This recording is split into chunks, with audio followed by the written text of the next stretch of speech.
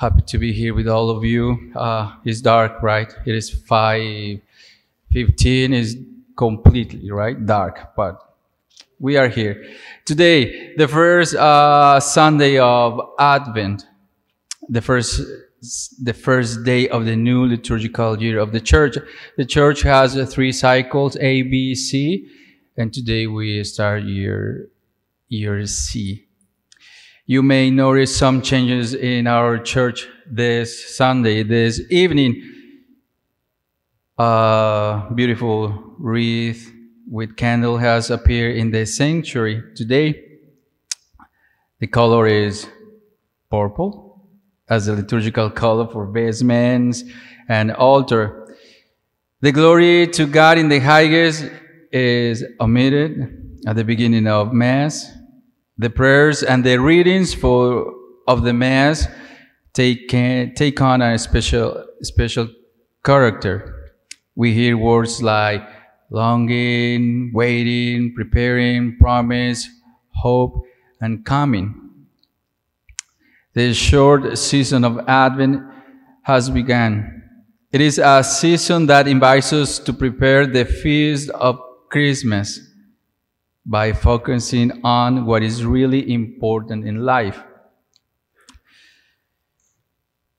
I wonder if there is anyone in the world who has not been affected by the COVID pandemic. Billions of people have worried about avoiding the disease and have seen loved ones grow sick and die from the disease. It has been a terrible 2 years for the world. Yeah, we started 2020, but a little bit before, 2019. Add to that economic woe, political conflict, and the world can seem dark. That's why Advent is so welcome this year. It is so necessary. From the book of Jeremiah, beautiful reading. The first reading brings light to all who believe in God. Jeremiah writes a message of comfort to his people around 588 before Christ, during the terrible siege of Jerusalem by the Babylonians. It must have been a terrifying time with death, violence, and destruction, coupled with shortness of food and water and widespread disease. Remember that our time is not the first to come from pandemics. And in Jeremiah's days, disease would have been even more frightening, with no real medical treatment like we have today for us. However, Jeremiah promised not only that God has not abandoned them, he promised that God will restore their fortunes, that Judah shall be safe and Jerusalem dwell secure. How easy it will be to think that God had abandoned them. The Israelites probably struggled with the anxieties of a difficult time. For that reason, today's gospel, Jesus tells us to be vigilant at all times and pray to escape the anxieties of the daily life. Advent is a season that highlights the importance of prayer in our lives. Before talking about prayer, around the narthex, on the small tables, you're going to find copies about Lectio Divina, divine reading, a way to meditate on the scriptures. I was reading and listening to other homilies. Everybody says it's time to pray.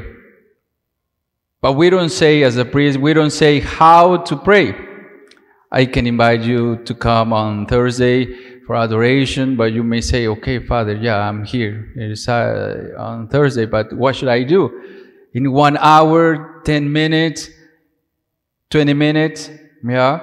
That's why today I want to, if you are interested in this copy, you will find on the small tables around the narthex, there are four steps, 5 steps, and you have the reading from this gospel today here. And the first step is read the scripture passage. The step 2, meditation, reflect on the scripture passage. Step 3, prayer. Step 4, contemplation. And step 5, action.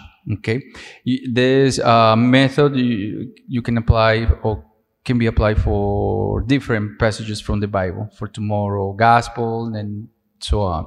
That's why it is for you. Okay, all right. In what ways do you want to be vigilant at all times and pray this Advent season? That's what I say. It can be this one, or if you have a better method, that will be good. Pope Emeritus Benedict XVI says, "It is important that our day should begin and end with prayer, that we share with Him our desires and our hopes, our joys and our troubles, our failures and our thanks for all His blessing, and keep Him ever before us as a point of reference for our lives." For example, I see the little ones here, just when they wake up or when they go to bed, if they say Our Father, Hail Mary, Glory be, that's okay. If they say, Jesus, thank you so much for the blessing that you've given me this day, I love you, that's okay. And in the morning when you wake up and say, thank you, Jesus, for the gift of life, yeah, I love you, that's okay. Just like that. When we pray, we grow in a good relationship with God by revealing our inner self, preferences, likes, dislikes, opinions, values, or beliefs. To enter into dialogue with God, we must permit ourselves to be encountered by God as we are, in the uniqueness of our personality in the present moment. When we pray, we are aware of the interior and prominent movements of the heart, like thoughts, feelings, and desires. In choosing to express the thoughts, feelings, and desires of my heart to God, I am choosing to face Him in the midst of those movements and to open myself to His presence with me in them. It's like I am choosing to invite Him to be with me in a conscious way. Because thoughts, feelings, and desires have a spiritual relevance, it is important that we engage with the Lord through them. Advent calls on us to keep our focus on the Lord, trusting that His light is always shining in the darkness and is always stronger than the darkness that seems to threaten us. We attend to the Lord praying, "Come, Lord Jesus," opening our hearts to the light of His presence. That prayerful attentiveness to the Lord keeps us hopeful in the face of darkness and enables us to become signs of hope for others. You may say, "Father, but what is the importance of prayer?" If we more fully mirror the Spirit of Christ, our young people, your daughter, your son, your children, will see new value in the faith, and our worship will be turned not merely towards the past, but towards a living presence in a real future. I'm going to conclude my homily with a short prayer. Lord Jesus, help me during this Advent season, which begins today, to see that the priority in my life is preparing myself and those around me for a truly spiritual Christmas. I say this because we have 28 days preparation, prepare our hearts and minds to receive Jesus on December 24th, 25th. Help me remain focused on what is essential. You, my Jesus Christ.